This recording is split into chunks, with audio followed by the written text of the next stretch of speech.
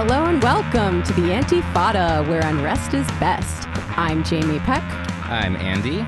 And we are here with an awesome guest today. He is the co-founder of Novara Media and author of Fully Automated Luxury Communism. His name is Aaron Bastani. Hey, Aaron, what's up? Hey, what's up? Thanks for having me on. Thank you so much for coming. Aaron, we're sorry you couldn't be in studio today. You're in London, is that correct? That's not correct. Actually, I'm on the South Coast. I'll be in London tomorrow. You're in Brighton. I'm not in Brighton. I'm in a place called Portsmouth. Okay, those are the two cities I know. Right now. So, let me ask you this. Do you recognize this voice? Silence. I suppose not. Okay. You interviewed me many years ago at the Social Bloom occupation. Oh, wow. About Occupy Wall Street. Go on. And it wasn't Novara, but it was basically the product you were doing before Novara, as far as I can tell. Yeah. I remember we chatted in the upstairs room, didn't we? I don't remember what level we talked on. Yeah, I think so. Besides the deeply intellectual level of the conversation, of course. Andy loves to blindside people with these trick questions about how they met. It's amazing. Well, I met Rona at the same occupation. Tell me more. Where was this occupation? It was a occupied, like the Chinese, the Oriental Studies building that had like a lot of Chinese artifacts. Yeah, it was crazy, actually. There was loads of really valuable stuff there, like silk prints from like the 18th century and stuff, yeah. Nice. Well, not loads, like several. And what was this occupation about? Very similar stuff to what was going on in the US a couple of years earlier, particularly on the West Coast. But yeah, across the US, basic stuff, marketization, student debt, the neoliberal university, outsourcing, privatization, precarity for students and workers alike. I'm sure your listeners are quite familiar with it. But it ended quite violently because actually we were evicted. I mean, we were living there. We were squatting there effectively. And I recall we were evicted maybe 3 or 4 days before Christmas. And I woke up about 6 o'clock in the morning with guys coming through the roof, through the ceiling, in fact, with balaclavas and sledgehammers. Ah, geez. So, yeah, it's quite a traumatic period of my life. Well, However, it was great meeting you. You too. It sounds like you were in some very lush surroundings. I don't know if it's a good segue to talking about luxury communism. How were all the artifacts at the end of that? Did they survive? Yeah, they did. I mean, in retrospect, we possibly should have nicked a few, but no, everything was fine. I mean, it wasn't like, it wasn't kitted out, but I recall a few sort of Japanese silk prints up on the walls that maybe we should have taken. We should have taken Jeremy Bentham's corpse. Yeah, I mean, that would have created a great furore. We should have done precisely that. That's UCL, one of the weirdest right? things, actually, about like London universities. All the corpses? Well, yeah, just Jeremy Bentham's corpse being like publicly visible. It's kind of odd. Doesn't he sit at that is like weird. He's like at the board meetings and he's like supposedly a vote or something?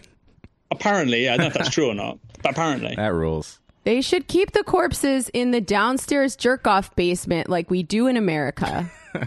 They actually, if your listeners sort of Google Jeremy Bentham head, because the head is like it's the most screwed. I don't know if I can swear, so I'll just kind of I'll rein it in. I can swear it's kind of the most fucked up thing I've ever seen face to face. It's like something from a horror movie, and it was on public display. I mean, why would you do this? Quite bizarre. Well, they worked for Lenin, so can't argue with that. That's true, yeah, but I think the Lenin preservation thing actually worked. If you look, I mean, Jeremy Bentham died a little bit before, so it kind of, I don't think his embalming was as successful as Lenin's. Well, being a goth socialist podcast, this is something that we're going to prioritize into the future so that we can see the skeletons of all of our leaders just right there hanging out for all eternity. Well, you see, I think fully automated luxury communism would be more interested in just reversing the aging process. So we all live forever. But will it bring back all the dead of history? No, sadly not. You're not an immortalist. I'm not Ray Kurzweil, who is, engaged in longevity studies in order to bring back my dead father, which apparently is why he does it, which is, again, quite strange given the responsibility he has at Google. I didn't know that. That's really sad. So let's talk about something more cheerful. We are going to record this. We're recording this on the 8th. We'll probably release it in about 10 days. So anything you want to say about what's going on in Parliament with Brexit and Bojo and the Absolute Boy might be a little bit dated. But why don't you just talk as if it's 10 days in the future, the glorious 10 days, and tell me what you hope will happen. Well, it is very difficult to say because 10 days ago, where we are now, would have seemed, highly unlikely. We've had effectively 10 days, 2 weeks of protests. Of course, Johnson tried to prorogue Parliament 2 weeks ago, which kind of which catalysed this response. And for your listeners, proroguing is effectively he was using powers that are normally invested in the monarch to suspend Parliament. Now, Parliament has something called recess, where it can dissolve itself for holidays, for conferences, or it can be prorogued, where it's suspended, but not suspended by itself, suspended by the monarch. We have something like that in the US. It's called Joe Roganing. Tell me how that works. It's a trip, man. It's a lot cooler than what you're talking about. Hey, I liked his interview with Bernie Sanders. It was quite good. A little quiet for me, but it's good that 10 million people have seen it. Did the ultra left jump on that? Like, oh my God, Bernie's sold out. He's now with this alt-right. I mean, I completely get that Joe Rogan's alt-right adjacent, but like, how did that go down with like the ultra left? I honestly think that position was probably in the minority. Like, most of the people who I know on the left want Bernie to win. And in order to do that, he's going to need to reach a new audience. And the media is so fucking polarized. Like, nobody trusts anything outside of their echo chamber. And Joe Rogan is one of the few platforms that is seen as neutral somehow, even if he's not. So, like, the downwardly mobile white millennial dudes who listen to his show and maybe are flirting with a kind of weed-addled libertarianism or whatever, who'd never listened to Bernie talk before, they're all of a sudden saying, oh, yeah, he's actually got some good things to say. He seems like he's going to help us out. So, like, most of the people who I know were all about that. That's really good to hear. I mean, the numbers are crazy, right, for that show. So, yeah. Yeah, it's insane. It's crazy, man. Dude. Well, we got to get you on there, but sorry to interrupt with this. We have a lot of Joe Rogan side talk on this show. We should try. Very influential in our field. It's really he's the elephant huge. in the room. Look, he had the interview with Bernie. He had the interview with Elon Musk. He had the interview with Alex Jones. He had the interview with Milo. Like, these are all kind of people who look back on that stuff in like 30 years and go, wow, that was really that was a really fucked up period. Yeah, he also had on Cornel West, which was awesome. Yeah. But he's got to have on Jake Flores and Aaron Bastani. and us. Me. Yeah, and me. Well, I'm sure all things in good time. I mean, he's already had on my Black Swan, Barry Weiss, so I figure it's only a matter of time for me. So let's try to. I'm anxious to hear your Brexit prediction. So you were talking about the proroguing. I think that gets us into I don't know. It seems so long ago now. But keep going. Yeah, so what you guys maybe don't necessarily understand, because our constitution is really, really strange. It's basically a series of gentlemen's agreements from the 15th century.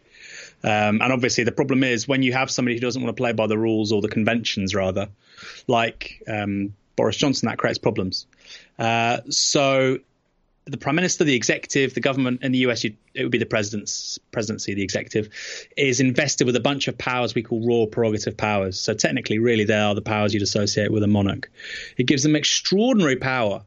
And because the counterbalance of the monarch themselves is purely ceremonial, when they want to take the mickey, if Boris Johnson wants to create new bank holidays, if he wants to, create 30 new lords, if he wants to pick certain bishops, if he wants to declare war, technically you don't really need an act of parliament to do that. So there's an extraordinary amount of power invested in the person of the prime minister. He's abusing that. He tried to prorogue parliament, to suspend it in order to help get through or take us closer to a no deal. The reason being he wanted to basically put a gun to the head of MPs so they would vote for his withdrawal agreement. And that backfired. and then 21 Tory MPs. Basically, his first day in Parliament, he had a majority of one, a very small majority, but a majority. On his first day in Parliament, he lost 3 votes. Bear in mind, it took Thatcher 11 years to lose 4 votes. It took Tony Blair 10 years to lose 4 votes. So Boris Johnson lost 3 in his first day. And he had 21 of his Tory colleagues lose the whip, which means they're no longer technically Tory MPs because they didn't vote with the government. A day later, Philip Lee, another Tory MP, crossed the floor to join the Liberal Democrats. So he's basically gone from a majority of 1 to a deficit of 43, which now means they can get no legislation through. So effectively, the Tories aren't really the government anymore.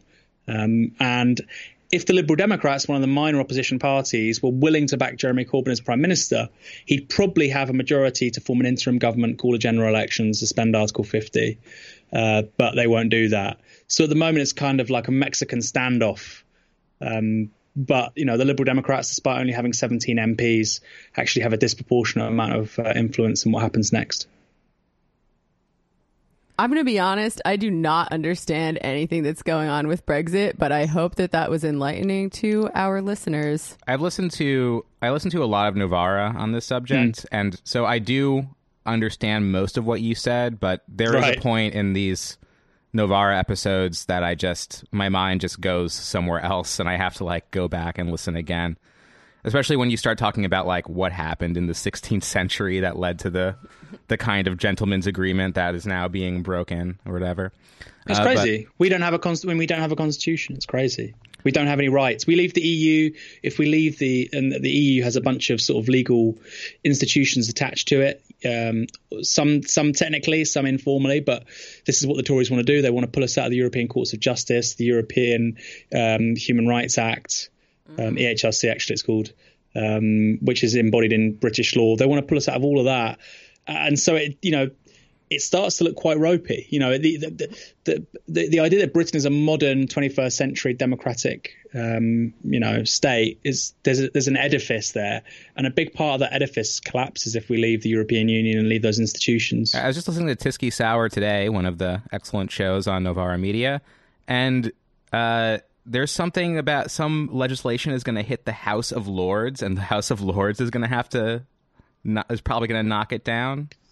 There was a proposal put down by an amendment put down by Stephen Kinnock, who's a Labour backbencher. It was Labour MPs who basically want to vote for some kind of deal because they're in Leave seats, and the tellers, each side has to have a teller. These are the people that determine how many votes have been for each side. The government didn't provide a teller. Therefore, the amendment automatically goes through. But because it's an amendment, the Lords can automatically vote it down. And look, this makes no sense to you. It makes no sense to me. And that's a problem. That's a problem for socialists because obviously the British parliamentary system is almost intentionally designed to make it obscure and completely incomprehensible. Because, of course, how can you democratize and challenge a system which you don't understand? So, it lends itself to creating this class of technocrats and esoteric kind of, criminologists, but just for Westminster. And yeah, for most people, you're working 48 hours a week, you got your kids, you got a small business, or you're working minimum wage or whatever. Jesus, you need a PhD. Even people with PhDs in political science don't understand this. So yeah, it's arcane for a reason, I think. Mm-hmm. What about the sword? What's the deal with that? You mean the mace? Oh, yeah. I'm sorry. My bad. There's probably the a mace. sword. Shows how much I know. The sword's in the stone, and hopefully Jeremy Corbyn can pull it out. The mace.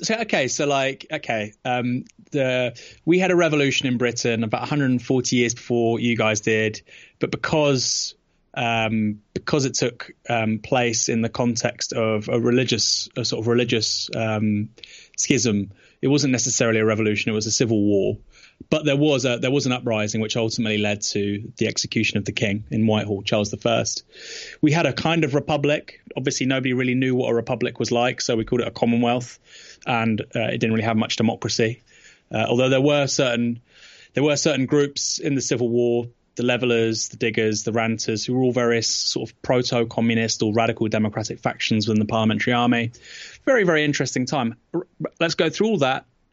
Kind of irrelevant. What it meant was that Parliament had sovereignty and that Parliament could act without could act without the complete oversight of the king. And so even today, when the Queen goes to open Parliament every year, the Queen's speech is basically when the government outlines their agenda for the year ahead, the laws they want to pass. The chamber in which the monarch gets sort of robed above where they sit is the death warrant for Charles I. As they walk into Parliament, there's somebody called Black Rod. They say to Black Rod, "Can I come in?" They have to have permission from MPs to even enter the Houses of Parliament. What are they, vampires? So if you want to understand this whole bizarre hybrid we have, kind of democratic, kind of not, you have to sort of understand the politics of the mid-17th century. So that's where the mace comes in. Or read J.K. Rowling, I guess. Yes, or read J.K. Rowling. I actually think, probably, to be honest, the English Civil War is a lot more interesting than J.K. Rowling, but we're still awaiting for a good Netflix series on it. Well, it really does tickle my Gothic sensibilities, so you got me there. Yeah, I think once we have a Labour government and we can sort of, we take over the BBC, I want somebody to write, this is the great thing, because imagining socialists having control of Netflix in the United States. Hell yeah. So we could create like a 10-part series about the levelers. We'd get Tom Hardy as honest John Lilburn. We could make a series about the Haitian Revolution, get Idris Elba as Toussaint Louverture. These are all the things we could do with the Labour government. Very exciting. That does sound good. So speaking of the exciting possibilities of the future, let's talk about your book. Fully Automated Luxury Communism is, I'd say, best known as a meme that's been going around the old internet for a while. I think sometimes we see it as fully automated gay space luxury communism or some variation thereof. And I have done some research on this meme for the book that I'm writing about the Posadist movement. And as far as I can tell, you invented this meme. Is that correct? Those words in that sequence, yeah. I'm going to take responsibility for it. Nice. Wow. No, your meme did not fail me this time. Yeah, I think so. Although the idea of luxury communism, that can be traced back to kind of like German autonomen movements in the early 2000s. So, gotta give credit where credit's due. So, what is fully automated luxury communism? Let's just start with a really basic question. Fully automated luxury communism, I think, builds on a certain vanilla, orthodox understanding of Karl Marx. Karl Marx viewed socialism and communism as two separate things. He understood socialism as growing out of capitalism in so much as you change the relations of workers to the means of production. But it was, however, not a new mode of production. So a mode of production can be found, say, in feudalism. A mode of production can be found in capitalism. A mode of production can be found in communism. So socialism for him was about changing relationships to means of production. Communism was a new mode of production. So just as capitalism is different to feudalism, he suspected, or he claimed, that communism would be different to capitalism. Different social relations, different technologies, different relationships to nature, different forms of daily life.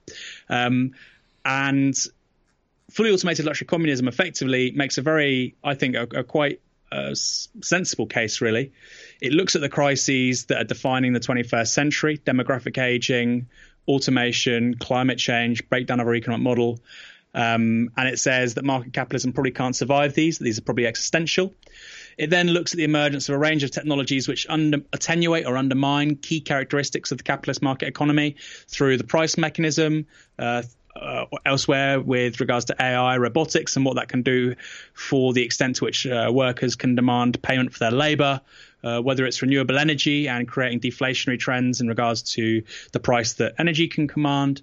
And then finally, it looks at how we can have a political project which latches onto these technological possibilities, and rather than subordinating them to the interests of the ruling class to profit, how they can help us engage with the problems outlined in the first third of the book: demographic aging, climate change, inequality, but also how we can move to that new mode of production. So it's effectively saying we have a political project, we change capitalism to a socialist economy, and eventually we'll move to something like communism, because principally technologies like AI and robotics start to really attenuate some of the features that Marx viewed as inherent within capitalism or even within socialism. So capitalism is defined by selling your labor for a wage. It's also defined by production for profit, or what he called exchange value. In socialism, you still have scarcity like you do in capitalism. You still have to work. It's just that the value you create through your work is not alienated. In communism, he says, and this is in Capital Volume 3, he says that the sort of distinctions between mental and physical work disintegrate. He says that the distinction between work and play end, and that you achieve a measure of post-scarcity. So communism for Marx is quite distinct from socialism. And so the book is really looking at that as the end point and saying, well, in the next 50 to 100 years, in the meantime, what's the politics that we can practically engage with, but also take us to that end destination, or rather that beginning, because we shouldn't view communism as the end of history, but rather the beginning of real meaningful human history. Hell yeah. That reminds me a lot of what we read about and talked about in our Gilles Devey episode on communization theory, where the distinction between work activities and other activities kind of collapses. And, somehow we find fulfillment through striving for, the greater good, survival, happiness, and manage to grow potatoes in the process. Yeah, but one thing I really like about FALC, as I think we can call it from now on, FALC, and we'll have some more like critical questions later on in the episode. Of course. But it's a rejection or an imminent critique of the very bourgeois futurisms of people like Elon Musk, which we'll get into. And also it's trying to reimagine communism not as this very austere thing, which is, when Davey talks about it, like Jamie said, he's talking about like, oh, you're going to be able to have all these delicious potatoes. And like, that's not necessarily the most inspiring thing to people to farm potatoes. So I remember, I don't know if you made it, but there was a FALC meme where the Grim Reaper is just going door to door, and one of the doors is anarcho-primitivism. And that really was a very big tendency in the 2000s and late 90s. And people don't really talk about it the same way anymore. They're still interested in environmentalism and direct action, and but it's no longer the ideal that it once was. And I think these kinds of reimaginations of how good life can be if we seize the world for ourselves is very refreshing for that reason. Yeah, I mean, going back to the Dorvey stuff, and I think Gilles Dorvey and that tendency is really, really useful. I think their critique of liberalism is very powerful. I think their understanding of 20th century, well, a lot of their understanding of 20th century socialism is very powerful. One of the things I would disagree with them, and I think that's obvious from the book, is that I think that their fetish for insurrection, and there's nothing wrong with insurrection in certain contexts, obviously, but there's a certain fetish there for insurrection, for riot, for ecological collapse, which could all happen. I mean, ecological collapse is happening. It's going to happen unless we do something quite dramatic. But I think there's a certain fetish for that, which they use as a substitute for revolution. So, there's a revolution because we'll have the non-reproduction of capitalist social relations, because there'll be a permanent, insurrection and rioting and death, and you see that in the aesthetics, for instance, of ruin porn. In the sort of just after the crisis of 2008-9. 2007-8 really, but which sort of heralded the beginning of the Great Recession after the collapse of Lehman Brothers, etc. There was this aesthetics all of a sudden around rioting and around ruins, and I think generally speaking that spoke to the lack of a North Star for people on the left. And so that's where I kind of I view the sort of Dorvey stuff as really not having a formidable expression of revolution or revolutionary imagination in the 21st century, because all they can imagine in stopping capitalism is its non-reproduction rather than something else. What, you don't find 100 years of primitive surgery to be an inspiring vision for the future? Well, 100 years of primitive surgery, what's this? I mean, I don't think I'm familiar with this. That's kind of an inside joke. Wait, who was it who said that? It was we went to a SICK conference in Marseille many years ago. Oh, wow! And one of the communist theorizers. I love said, those guys. Yeah, I had their first journal. What happened to them? I do not know what happened to them. I mean, I think they're still doing something. But yeah, they said something that like the first 100 years after the revolution is going to be misery, including primitive surgery, which means Civil War era surgery without anesthetics and that sort of thing. Cool. Sign me up. But also that's just not, see, this is what I just don't think that's true. Like, so let's say we get a world even of 6 degrees warming, right?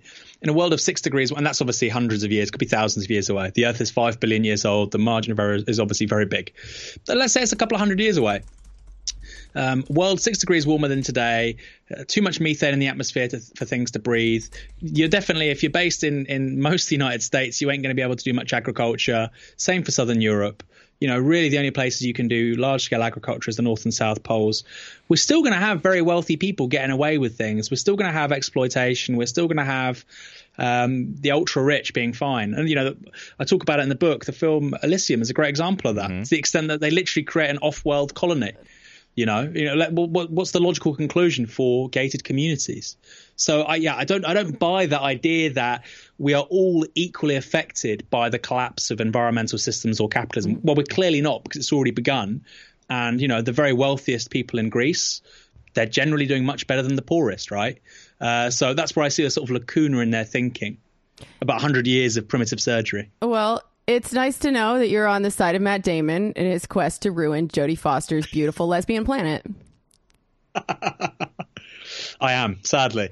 So before we get into more theoretical, fun questions, I think let's bring it back to another concept that's important in your book, and that is the third disruption. So you talk about how there have been 2 already, and we're now living through a third one that's going to be a total paradigm shift in how humans live. So what's the third disruption, and why is it important to us? Yeah, so I've chosen the word disruption because I want to appeal to Silicon Valley douchebags before your audience kind of smirk at my choice of words.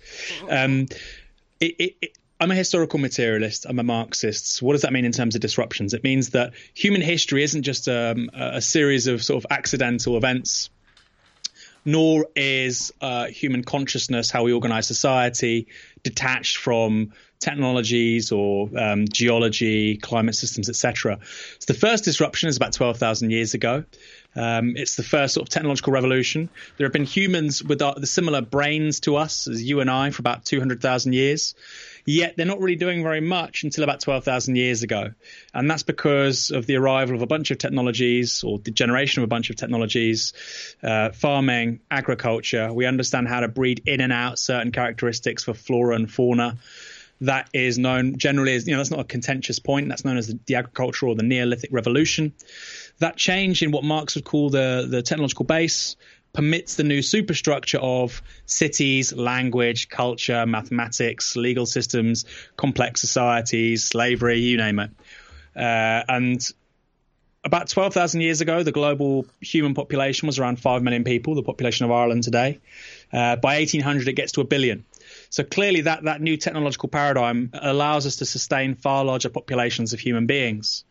Second disruption is early 19th century, really the late 18th century. And it's based around the technologies of the steam engine and fossil fuels really coming together. Steam engine's been around for a long time. It existed before then. But Watt and Bolton steam engine turns it into the backbone of the Industrial Revolution. And I talk again about how that change in technology creates new mental conceptions, new forms of identity, new forms of global togetherness, or actually in many instances, non-togetherness, new relationships to nature. And of course, it massively impacts our climate system. So if we're talking about the Anthropocene or the Capitalocene, which is really the idea that a geological era begins where humans become the primary catalyst in changing climate systems, it's around the 17th, 18th century. So again, I think there's lots of data sort of back that up as a big historic shift. And then the third disruption, just as the second was kind of twinned around steam power and then electricity and fossil fuels, the third disruption is AI, general purpose robotics, coupled with renewable forms of energy, which would create as big a shift in economic and technological possibilities as the second one did. So I argue that there's a different mental landscape for us to imagine a socially just politics, given those changes in the technological base over the last 50, 60 years, which is how old these technologies are. They're not science fiction. The first photovoltaic cell is used by NASA, actually. Well, it's not NASA, I think. Was it NASA at the time? Yes, it is. With the Vanguard 1 or 2 satellite, Transistors have been around a long time. Lithium-ion batteries have been around a long time. So these technologies have been here for a long time. But just as with the steam engine, Newcomen's steam engine was in the 1710s.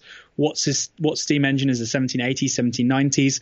Something similar is happening with these technologies. So in the next 10 to 20 years, they'll increasingly find themselves in the Internet of Things, highly, highly capable computers, increased automation of everyday life, of many jobs, first through deeper machine learning, eventually with the arrival of a general artificial intelligence, is plural.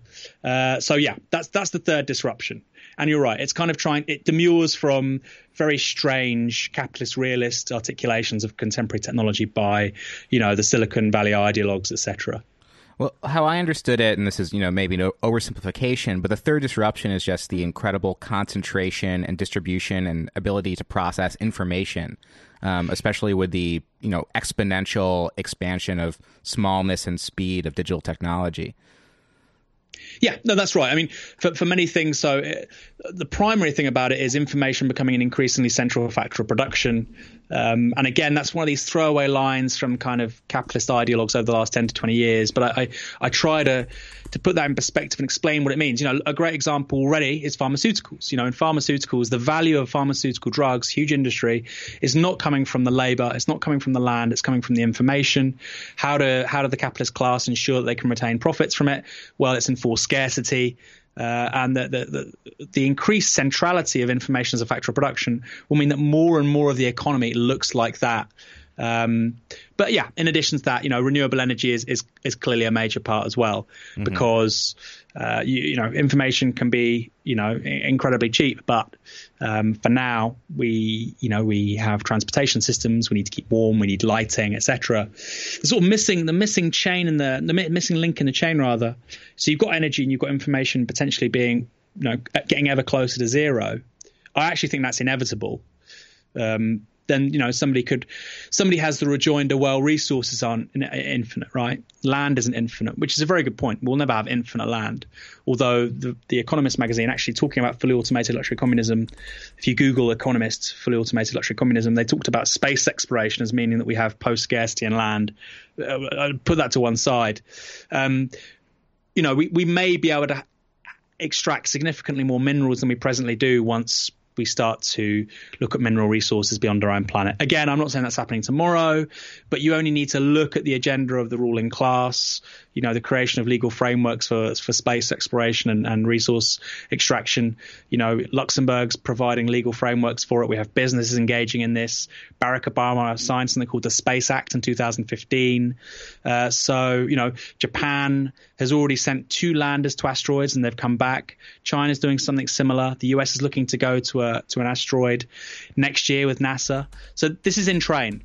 And so if that is a plausible enterprise, resource extraction from beyond our planet, then you're looking really at ever cheaper energy, labor because of automation, the plummeting cost of information and resources. And so that creates a new context, I think, for, again, how do you construct a radical left politics in the 21st century? Yeah, I like the essay you wrote responding to Elon Musk's plan of mining asteroids, which was that when space landed in the FALC term, fully automated space communism? Is that when it first arose? I have no idea. I think clearly asteroid, high power robotics and deep machine learning and deep learning is already here. Clearly solar is dropping in price all the time. So that's already here. So people latch onto the kind of weirder, more zany stuff, which clearly asteroid mining is.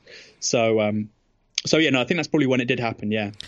So the point that you make that I really like is that, okay, so say Musk is able to do this thing, which, people, especially like in Reddit type of communities, like nerds who love NASA, they love the idea of exploring space. Not just nerds, but just, it's a vision of the future that really unites people. And it's sort of been co-opted by Musk and SpaceX and entrepreneurialism in Silicon Valley. Yep. And so when he has this idea of like, well, we can just send drones to mine asteroids and get all these minerals, and we know, like all the misery caused on Earth by all this mining. And you respond, well, if you're going to make a profit off that, then you're going to have to keep the supply of what you mine artificially low in order to keep it marketable. And you say it just doesn't make any sense. Like, if we have this technology, we should just use it to abolish mining on Earth, right? Yeah, that's exactly. I mean, so obviously, in the words of Peter Diamandis, I think is one of the people sort of around this area, he said, in terms of resources on our planet, we need to understand that we presently are sitting on a crumb in the middle of a supermarket, right? Which is how we should understand the solar system. Now, the idea that we can go beyond our solar system with even technologies anytime soon, highly unlikely. But automated landers going to near-Earth asteroids and returning with resources, technically it was achieved by the Japanese with something called the Hayabusa lander. So we can already do it. The question is how cheap can you make it and what are the returns you can get? Now, let's say that can happen. Let's say the returns can be very high. The last thing you want to do if you're selling a product is by saturating the market with massive oversupply. And there is such a huge concentration of mineral resources in our solar system. That's precisely what they would do. So their incentives for, accessing this wealth and giving it to us would be very similar to pharmaceutical drugs. Right now, everybody in the United States could access very cheap insulin, ultra cheap insulin. But the point is that's not the case because people in some places need to make money off other people. And it would be a very similar dynamic with regards to mineral resources, So yeah, the exact same sort of imposition of scarcity would define that sort of commercial relationship too. So the way you talk about the resources available in space, they sound kind of infinite, but the number of asteroids is finite. So what happens when we run out of asteroids to mine? Yeah, well, that's a very interesting question. But we are looking at huge amounts of resources, huge. If you look, I think it's called, the asteroid in question is called Psyche 16. And this is the one and it's actually a planetoid. It's a small planet. The larger an asteroid, because of course of how gravitation works, they start to become perfectly spherical, like a planet. Psyche 16 is a planet. It has quadrillions of dollars worth of iron, quadrillions of dollars. So we can't really, it's very hard for us to understand the resources available to us. And I mean, technically, yes, they're not infinite, but I mean, it's as close to infinite as the material universe is ever going to get. So I don't know, maybe that'd be a question for sort of several thousand years time. But one estimate says that if you get all the mineral resources amongst near-Earth asteroids and you divide them equally amongst every person on the face of the Earth, each person would have access to around $200 billion worth of mineral resources. So this is all in the book. It's all cited. So, technically that's true, but I don't think it'd be a practical problem for a long time yet. So shifting gears a little bit, you had an article in the New York Times this summer where you talked a lot about the Impossible Burger and other kind of plant-based meats as a solution to one of the major environmental crises, which is factory farming, the immense amount of cattle and livestock in the world, which, that themselves create methane. And also a lot of the rainforest is being burnt down for to sustain them as livestock and also to grow soy to feed them. Mm-hmm. And you see things like the Impossible Burger, this plant-based meat, as something of a solution to that. And since you wrote that article, here in New York, we've got, and I'm a vegetarian and I love fake meat, so this is very big for me. We've got the Impossible Whopper at Burger King. We have a bacon, egg, and cheese McMuffin kind of thing at Dunkin' Donuts. And soon I think we're going to have plant-based meatball subs at Subway. Wow. Are they tasty? Because I've never actually had an Impossible Burger. The Impossible, I do like the Impossible Burger at White Castle. At Burger King, it's a little bit too big and salty for me. Right. But the White Castle is a really nice size. And the Dunkin' Donuts Beyond sausage thing, I do really like. But, we're not trying to buzz market fast food chains here on the show. I guess my serious question is, now that all these fast food chains have these plant-based options, are we one step closer to fully automated luxury vegetarian communism? Yeah, I think that the technology has a major role to play. So I think in the US, the average person eats around 3,500, 800 calories a day. Clearly, you have very high per capita meat consumption compared to the rest of the world. If the whole world, now let's just adopt the ideology of sort of the elites of the United States. We want the whole world to have the same standard of living as a citizen of the US, purely in terms of agricultural production that would be necessary. That's not possible. We would need about another 5 planet Earths if everybody on Earth ate like the average American. And that's not just because of, how much they eat, but it's because of that intensity of the amount of meat they eat. So if everybody ate the same amount of meat and calories as the average American, the world could feed with its biocapacity about 2.5 billion people. If everybody ate a similar diet to South Asia, you're looking at about, with obviously far less meat or negligible meat, very little dairy, no eggs, you're looking at about 10 billion people. So the extent to which we eat animal products is massive. If you look at, for instance, land and water use for meat, it's huge. Most of the crops we grow as a species are to feed to other animals, which we then eat. Mm-hmm. I mean, it's obvious when you think about it, but and by a huge factor as well, right? It's not 2 or 3 times. It's a huge factor. Again, it's in the book.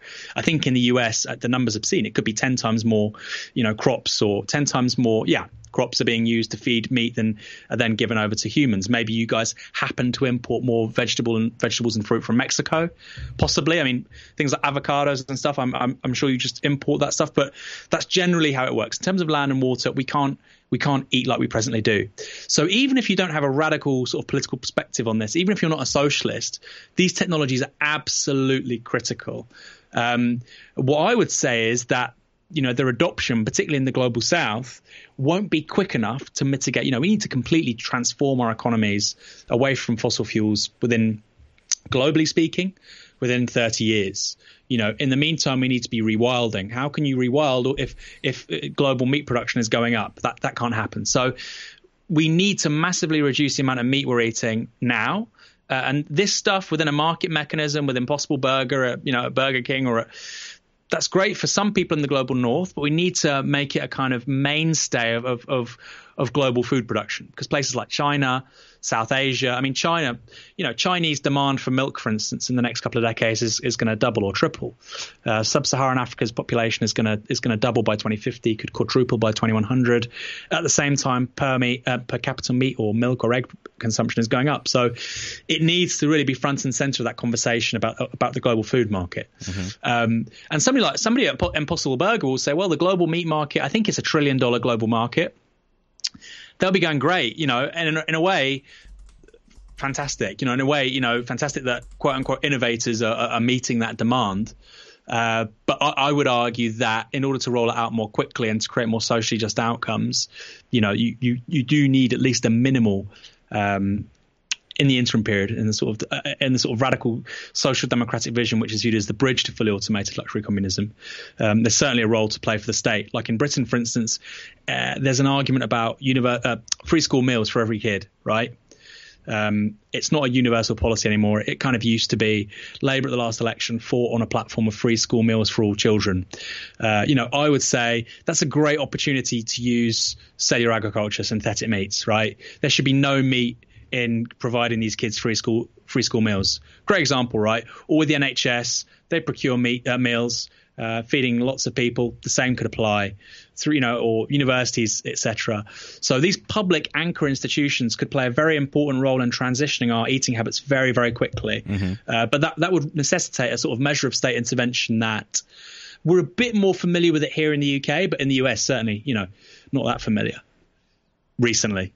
Well, the state certainly intervenes to take away those free meals. Like I think we have a kind of free meal program in the United States that gets degraded year after year. Yeah. We'll talk a bit more about your conception of how this is going to happen towards the end. Do you want to take the next question, Jamie? Yeah. So I'm wondering about your use of the term luxury. Because I think Andy and I both admire the optimism of your vision. It gets away from the kind of austere bunker communism or back to the land or primitivism that we've seen from other communist thinkers that just is not going to get that many people on board. But at the same time, I wonder if luxury is the appropriate framing here, because to me that word signifies a kind of status relative to other people and excess that I think we need to get away from in the post-capitalist future. I also wonder about the need for degrowth if we're going to solve the climate crisis, although maybe that's what the asteroids are for.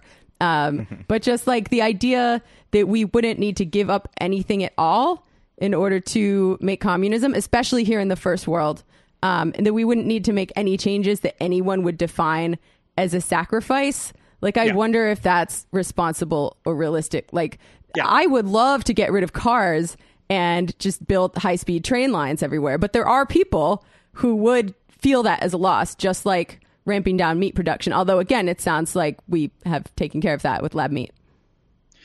Yeah, no, it's a really good question. So I obviously believe there should be significant constraints on the total autonomy of individuals to behave as they wish.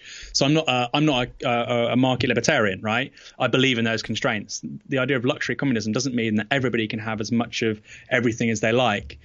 What it means, at least for me, part of what it means is firstly ideas of communal luxury. So if you look at, for instance, in 1952, now bear in mind, Britain was involved in a horrific war, Second World War, as was the United States. But obviously, there was destruction of fixed capital here, of factories, of the Blitz and so on. 1952, and your listeners can listen to Google this.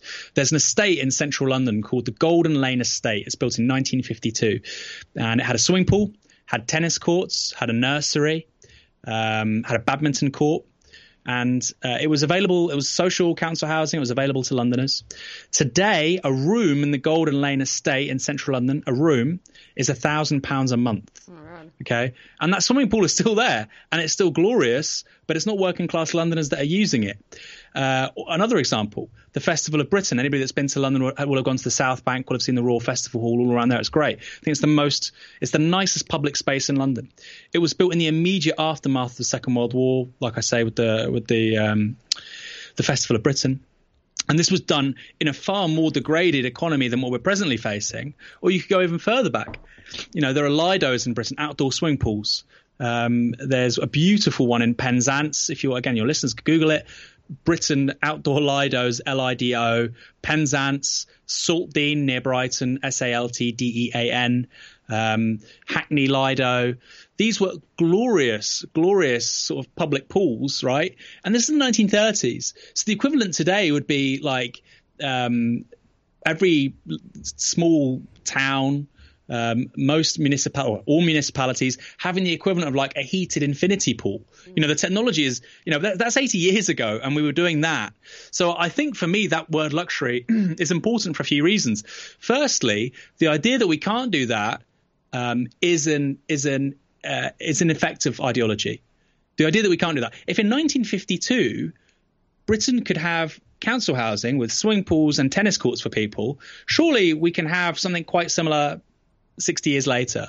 And I think the claim that we can't is an ideological claim, and it's the left taking contemporary capitalism's claims and its truth at its word. And that's not true. And we need to see through that ideology. So that's why I like the word luxury. Again, look at in Russia. And this is obviously not a social democratic context. It's in the USSR, it's a communist or a state socialist context. They created cultural palaces very quickly after the revolution. And there's an account of an American, I can't remember his name now, but he goes to Russia in the early 1920s. He goes to St. Petersburg, he goes to Moscow, and he says these recreational facilities available to ordinary people are far better than anything in the United States. Why was that? It was because, people decided to deploy resources, land, labor, capital in a different way. Or the Moscow Underground. Very opulent. You might think it's in bad taste. You might think it's garish. But clearly that idea of, there's nothing too good for the working class. That's not a particularly new idea.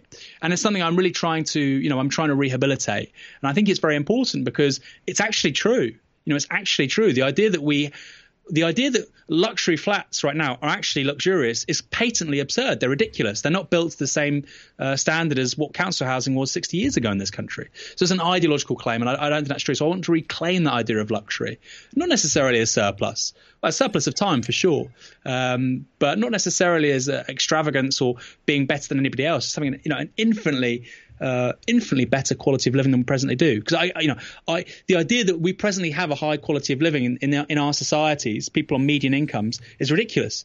I think, and I think in 20 to 30 years' time, people will look back on it just as we look back on the final decades of the DDR and East Germany.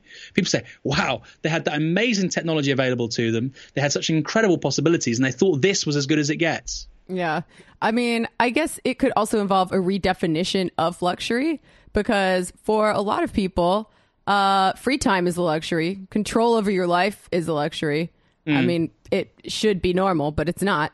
So maybe that could fit into there somehow. Yeah. And to me, the concept of luxury is bound in with this idea of just waste, of just, spending money for the sake of it, buying something that's far too expensive, like a purse that costs $10,000 for some reason.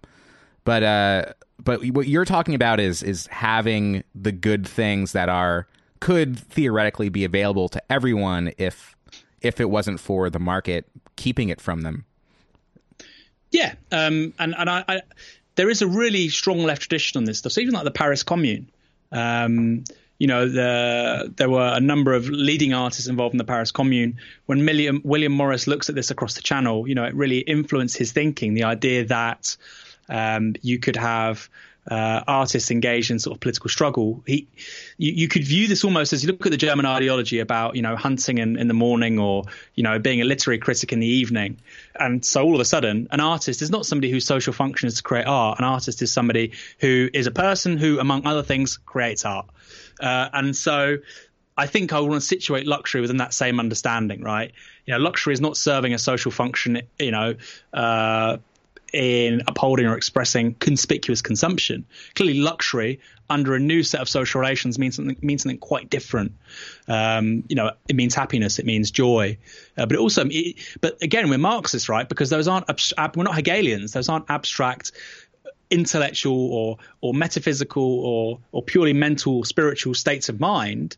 That emerges, that happiness, that joy, that contentness comes from material reality, which, that does necessitate, free childcare for all, fantastic large, flats in the center of town for everybody, commodious, large, enjoyable, pleasurable forms of public transportation. So I would happily call that luxurious, and it's certainly better than the luxury on offer from contemporary capitalism to 99% of people.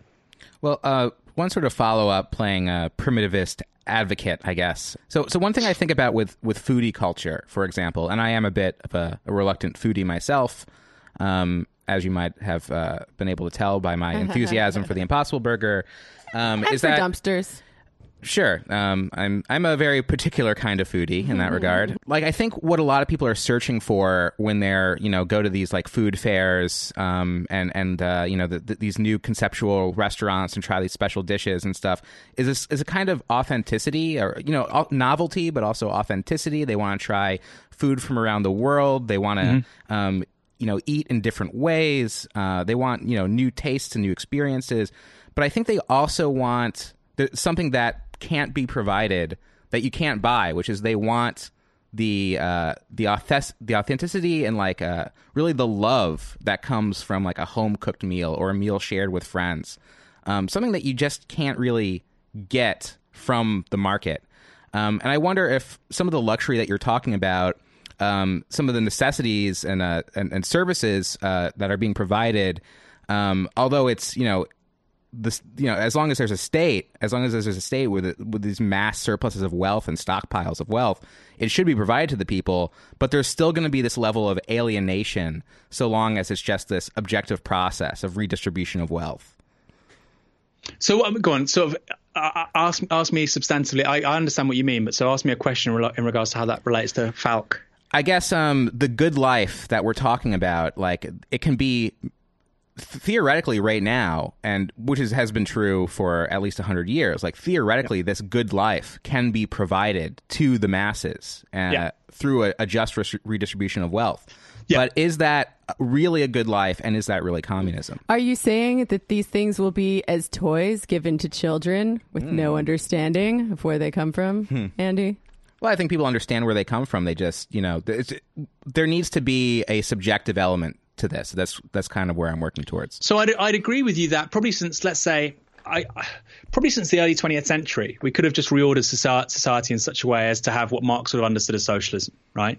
I think for most of the world, I think that's a pretty fair thing to say. You don't even need the new mode of production. You just need to change how workers relate to how they create value. And pretty much everyone, everywhere can have a nice standard of living. And I would agree with that. And I would say socialism, and that's why I make a distinction between socialism and communism. Socialism has always been possible. Socialism is always possible because all it is about reorienting and changing and transforming relationships within capitalism. I think communism is now possible, whereas it wasn't 100 years ago, because of changes in the sort of technological base relating to the third disruption. Mm-hmm. So I don't disagree with that. What I would say, though, is the World Health Organization by 2030 expects depression to be the global sort of the leading health burden globally. So clearly something is, and look, people have always been unhappy. You've got medieval or early modern writers talking about melancholia, et cetera, et cetera. But clearly something strange is happening where it's becoming such a prominent, integral part of mass social life. Clearly something strange is happening. And so I don't think that under communism, people will still cheat sometimes on their lover. They have a falling out with their friend, or they have a row with the family, etc. But what would be different under socialism is that let's start with socialism. Everybody has access to the resources by which they can alter their own lives, right? So I would say that liberal ends, the idea that we're all uniquely capable of determining who we want to be, are impossible without socialist means. So that's the big difference. And I don't think socialism is a place where there's an absence of pain or of unhappiness or of, suffering. But it's a different political ordering of society. Just as, under feudalism, I'm sure there were plenty of people who were happy and there were plenty of people who were unhappy. Or even, before the first disruption, before we have recorded human history, before the agricultural revolution, I'm sure there were some very happy hunter-gatherers and some very, unhappy ones. But generally speaking, if you were to ask me, would I like to have been born in a world with anesthetic, with hot water, with electricity? I mean, I'm pretty happy to have been born when I am, generally speaking, yeah. I probably would have been liked to have born maybe 30 years earlier, but generally speaking, I'm pretty happy with it. So the idea of, I don't necessarily know how quote unquote authenticity relates to communism. But what I would say is that clearly the social relations which emerge out of late capitalism are leading to, significant amounts of inauthenticity. The book is concerned really about economic and technological change, mm-hmm. And because I'm a Marxist, I would say that the forms of social consciousness emerge from that. It's building on strong foundations. So, although I'm not just a technological and economic determinist, of course.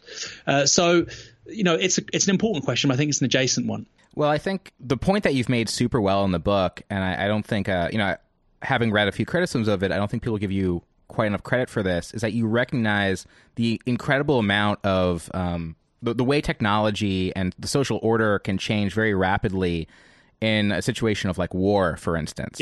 Yeah. Like, for example, I was reading on the creation of nuclear weapons, and this was something that was theoretically possible for decades, and physicists had talked about it, and it took the start of World War II to get all those people together for the Manhattan Project, and they made it happen pretty quickly. Yeah. And that's just one example. Like I read somewhere that you could be trained to be a doctor within 1 year in the United States because there was a shortage of doctors. So we have the ability to do these things that so far only like war and crisis and rebuilding after war has allowed us to happen. And now we're facing this different sort of crisis, which is not going to be this immediate war, hopefully not, but this like slow decline into climate catastrophe. I have the intuition that there's not going to be a state solution to this problem. This is something that's going to call for a grassroots social reorganization. I'm not totally wedded to that idea, but I don't see how this automation that you're talking about is just going to naturally happen. I think it needs to be capital needs to be pushed towards that automation. And even then, I'm worried that automation is just going to be this kind of mystical objective force. Of course. I mean, so in the book, I talk about how does history work? How does it unfold? How do things change? And I talk about the historical process as being an ensemble of separate fields. So social relations to nature, technology, forms of daily life. And my argument is that each political tradition historically has privileged one of these spaces or spheres to the detriment of the rest. So a technological determinist or Elon Musk would say we just need to change technology, the rest look after itself. He's wrong. A deep green would say we just need to relate to nature in a different way, forget productive processes, forget organized labor, forget about how we relate to humans. We just need to think about how we relate to nature and change that. An anarchist, obviously I'm offering a pastiche of how these traditions work, but I'm offering an archetype to make the point. An anarchist might say we just need to focus on everyday social relations, and then everything else will sort itself out. We don't need to work around how do we create new technologies to adapt or mitigate the crises of the 21st century. Marxist-Leninists would say we just need to change relations to the means of production rather than working out how we create new technologies. A great example is the Soviet Union, the creation of the Soviet Union with Leninism. The Bolsheviks were huge fans of Taylorism. They wanted to accelerate the development of the USSR, and they were looking at how American capitalism was alienating value from American workers, and they wanted to imitate it. So there's the ensemble of different things you need to look at, and technology clearly is just one part of it. We do need new relationships to nature. We do need new social relations. We do need mental conceptions, new forms of daily life, which is why the book is called Communism. Otherwise I would just call it The Future of Technology. Because I want to couple these technological changes to a broader political project. We do need to relate to nature in such a way that we don't view it as distinct from humanity. Mm-hmm. We do certainly need to stop eating animals. We certainly need to view ourselves as part of a sort of globally connected species. We certainly need to understand that human civilization is subordinate to global climate systems. All of these things matter. But my point is, if you're looking at the possibilities for a socialist project in the 21st century, the technologies alighted upon are really important, because we don't just have to. It's not just a question of do things get better or do things stay the same because of these technologies. Either things get better or things get worse. And I think there's a great book by a chap called Peter Frazee, Four Futures. He talks about that very well. Because these technologies create new vistas for surveillance, exploitation, alienation, immiseration. Or they allow the possibility for something else. So I'm certainly not a technological determinist. But I think, like I say, if I'm trying to do anything with this book, and it's, obviously I believe every word I've written, but at the very least I would want it to be a provocation to people to say, reinvestigate certainly ideas of luxury, and how it relates to capitalism, and to what extent do you view the limits of possibility as, or to what extent should you view the limits of political possibility actually as capitalist ideology? And actually the facts aren't facts, they're just politically contingent, and they suit certain interests. And also, how should we relate to technology? And the investigation of the technologies is investigating them in the here and now. I'm giving case studies about what's happening already. A dog breeder, David Ishii, applying to the FDA in 2017, saying he wants to edit the genome of his Dalmatians to get rid of the gout that they all suffer from. FDA press release a few weeks later saying we're going to treat edited genome data as equivalent to a patented pharmaceutical drug. There's a reason they've done that. And so the battle for us, for people who care about, well, how do we ensure that people in the future don't have sickle cell anemia, cystic fibrosis, Huntington's, Parkinson's, that's the technology. Now you can say, well, you're a technological determinist. No, I'm not, because in Britain with the NHS, we're going to benefit from those technologies. In the United States, where you don't have the NHS, you won't. And that difference is a political one. But talking about the technological possibility is a way of opening up that political conversation, and how about certain things which are presented to us as inevitable aren't their political choices. Are you saying we need to risk the imagination of a new kind of possibility? We do. Well, you know what? I'm gutted I've already printed the book because that wasn't in there. But, that would have been good. That should have been the opening line. Little nugget for all you Schultz heads out there. That's from Peanuts? Oh, yeah. It's from when, what's his name? The Peanuts guy, he ran for president. It was really stupid. Howard Schultz. Oh, Howard Schultz. Oh, yeah, okay. I thought you were talking about the Charlie Brown guy. No, that would be funny, though. I think Kamala Harris is even worse than him, though, isn't she? They're he both was pretty bad. I think he was worse. Yeah, I got to say that. Yeah. The thing she said the other day, though, I was watching it. What was it? I watched my colleague at Novara tweeted it, Michael Walker, and she was just stumped. What was it? And it was just kind of on the spot question. Her response. I mean, I thought it was as bad as Howard Schultz, but maybe that was just like maybe she only slept 3 hours, on the spot. She was bad. At her worst, she's probably as bad as Howard Schultz. At her best, she's better than Howard Schultz. So, one of our favorite subjects here at the Antifada is praxis. And I want to talk about it. So, you have a quote here. This is not a book about the future, but about a present that goes unacknowledged. The outline of a world immeasurably better than our own, more equal, prosperous, and creative, is there to see if only we dare to look. But insight alone is not enough. We must have the courage, for that is what is required to argue, persuade, and build. Now, I think the missing step in the way a lot of people talk about these things is expropriation. And I'm glad that you gave some credit to the Marxist-Leninists who probably focus on that to the exclusion of everything else, the need to change the relations of production and expropriate the world that we built, really, the world that is ours, despite having been stolen from us.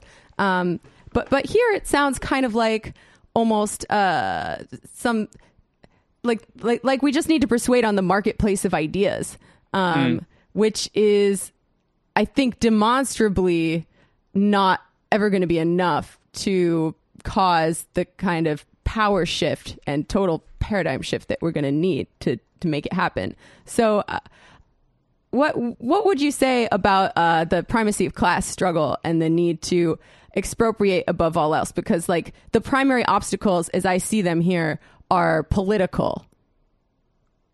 Yeah, so I agree with expropriation. I mean, there are obviously instances of expropriation where it's not as it doesn't look like it did under, there is instances, for instance, post-war social democracy did certain amounts of expropriation. The point was the political framework within which it happened, as history tells us, was that was pretty temporary.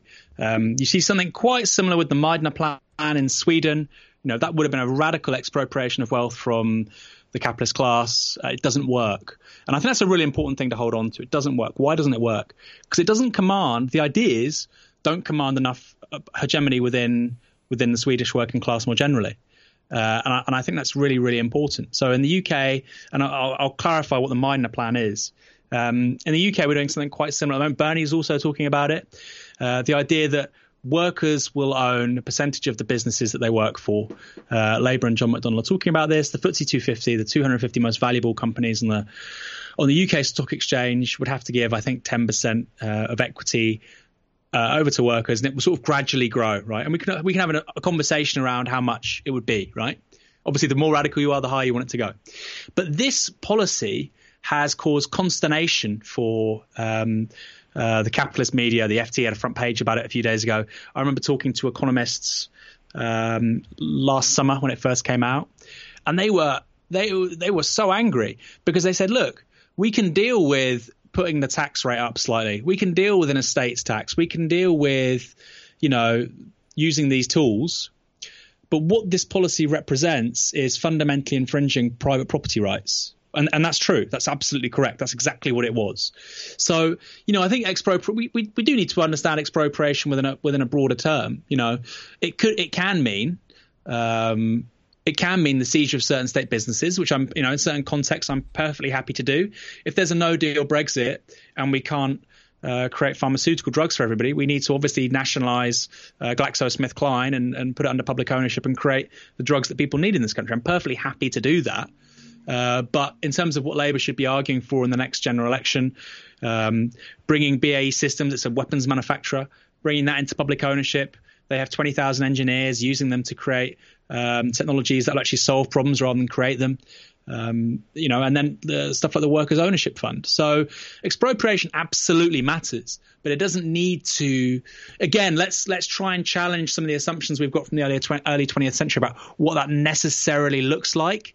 And then about persuasion, we do need to persuade because all those ideas, as was the case with the Meidner Plan, which didn't work in Sweden, they're not hegemonic amongst working people. So persuasion is clearly a necessary precursor. I'm not saying we need to persuade Elon Musk or Jeff Bezos, and we probably agree on this, because they have fundamentally different material interests to the rest of us. But we clearly do need to persuade people who share our material interests. We can't just presume that because they share our material interests that we can circumvent that or ignore it. If we could, then obviously the revolution already would have happened. So I think persuasion is absolutely necessary. And, that's the critical question of the left the last 150 years, since the 1848 revolutions or since the Paris Commune, is the question of organization. We can take the world back. It's very simple to do if only we found the right organizational model by which to do it. And I think the question of persuasion can't be viewed as detached from the question of organization. Bolshevik revolution, very successful, had its own organs for popular persuasion. You can look at post-war social democratic parties. You can look at, for instance, the DSA. That's an organizational form which is trying to persuade sections of the working class to achieve a certain political agenda. So, yeah, persuasion matters. But clearly, I'm not trying to persuade people who have different material interests to working class people. So obviously, you're a big supporter of Corbyn. That's a lot of what's interesting about Novara is you seem to be a part of this movement to literally take power in England in a short period of time. Do you see that? Like, are you wedded to any one way of coming into power? Are you purely a parliamentarian, or do you think that different methods could work in different places? I'm just wondering how is it that we're going to take control of the technology and the economy and the state in order to do some of the things that you talk about? Yeah, so I think you do need control of the state to do the things we're talking about.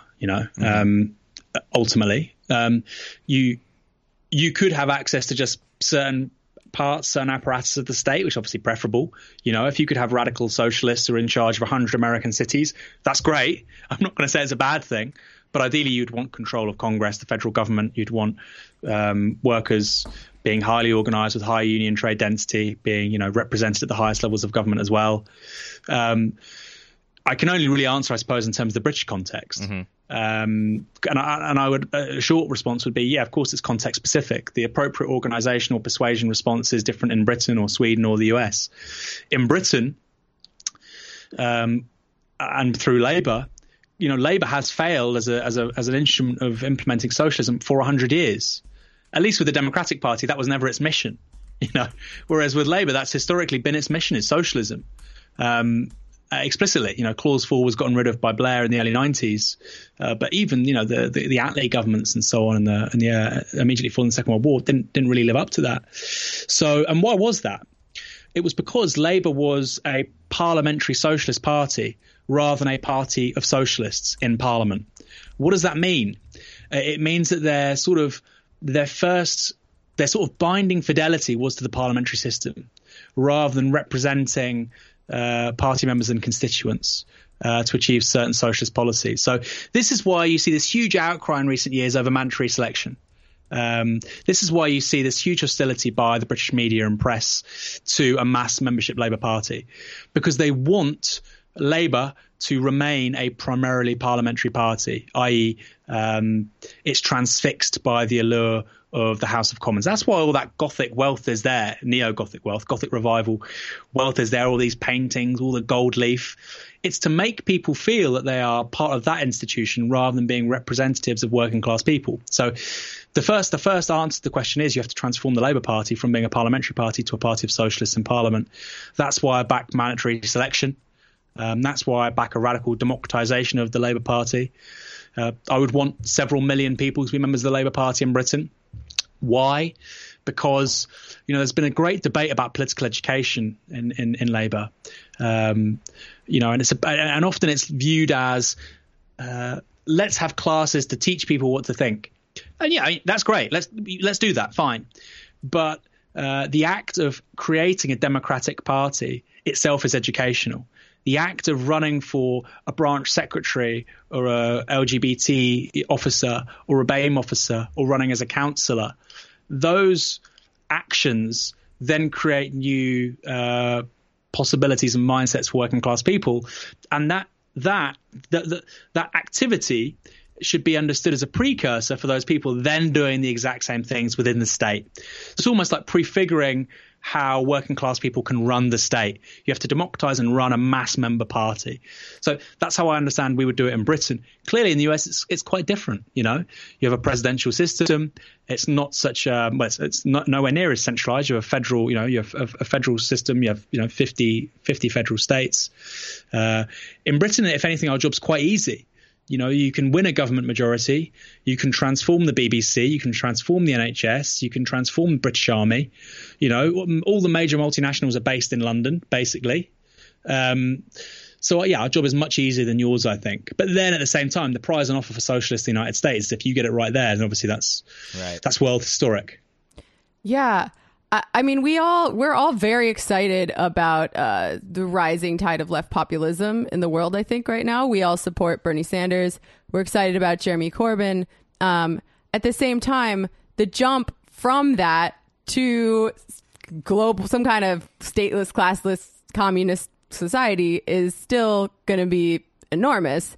And I'm just wondering what you think the next step is after that, because we've seen in the past, social democracy is not going to last. It's not going to cut it. I'm not convinced that it would last as long as it did the last time, given the current conditions of our global financialized market and the way that it's developing. So, what do you see as the next step there? Yeah, so I mean, the final third of the book. And of course, it's huge. So, some people might be agreeing with me on something. They might be saying, I agree with his analysis of the Labour Party, but what the hell does that have to do with synthetic meat and, AI? The final third of the book tries to kind of bring that together, which is policies which can be implemented, policies which should be pursued by parties within the contemporary terrain to radically change economies and to sort of move us towards these things. So let me give you a few examples. The first is we need to socialize finance, which is basically the aspect of credit creation should no longer be entirely subordinated to profit-seeking companies, but rather to things which create social value. A great example, and obviously if I say that on the BBC, people will go, that's crazy. Somebody from the CBI, the Confederation of British Industry, will say, you're mad. But I'll give you an example, which is just really again, how ideological that presumption is. In 2000, I think 7-8, Cadbury was bought by Kraft. Cadbury produces chocolate in the UK. The bank which financed it was RBS. And as you're probably aware, RBS was at that time owned by the British taxpayer. Once Cadbury had been purchased by Kraft, Kraft moved most of its tax base to Switzerland. It laid off workers and it increased the amount of sugar in the chocolate so that the public health outcomes were inferior. So the taxpayer basically gave £7 billion worth of credit to Kraft to do this, to lose jobs, to create bigger public health issues and to have a smaller tax base. And so for me, that's completely ridiculous. And so we need to socialize finance to do something which would be inverted to that. We want to finance certain projects which can have socially advantageous rather than disadvantageous ends. That's the first one. Then I talk about the Preston model. You have something similar in the US called the Cleveland model. It's actually originally the Cleveland model. How we can relocalize economies, how we can grow the worker and cooperatively owned economies, how we can reduce regional inequality. And I think it's not often talked about enough. Regional inequality is, I think, the major reason why we have Brexit. It's the major reason why we have the rise of Donald Trump. I mean, patently. If you look at venture capital in the US, I think 50% of it alone goes to California. Right now, I have no interest in reordering where venture capital goes in the United States, but that does show you where economic opportunities are in the country. And why certain places are left behind and being neglected. And then the third part is universal basic services, UBS. And I hold this in counterpoint to UBI.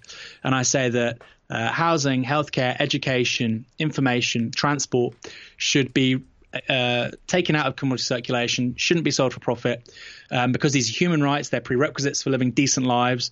We talked about a bit earlier about having access to resources to live meaningful lives. That these shouldn't be subject to profit and exchange value.